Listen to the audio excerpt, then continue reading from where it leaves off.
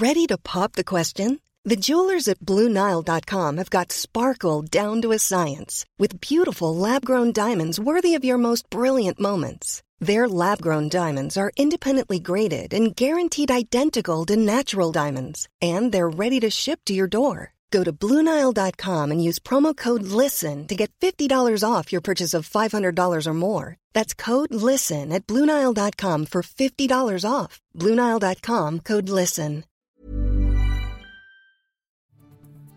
This is the Times evening briefing on Thursday, the 24th of September. The government will continue to help businesses protect viable jobs for the next 6 months following the introduction of new coronavirus restrictions. The Chancellor has revealed plans to top up wages for staff who haven't been able to return to work full-time.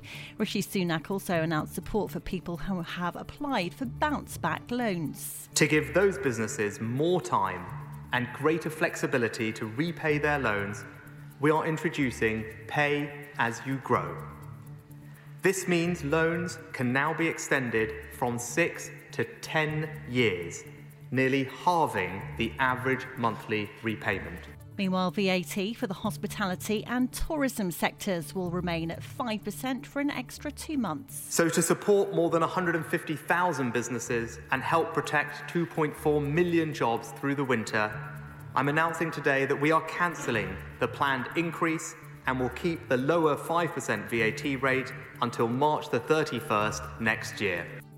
The Health Secretary has dismissed concerns that false positives will prevent the NHS contact tracing app from proving effective.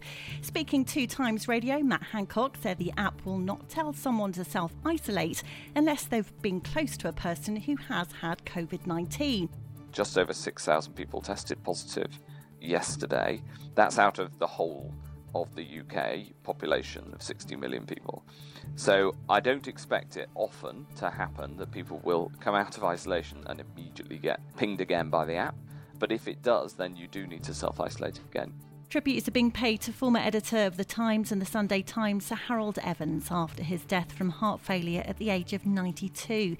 Sir Harold began his long career in newspapers at the age of 16.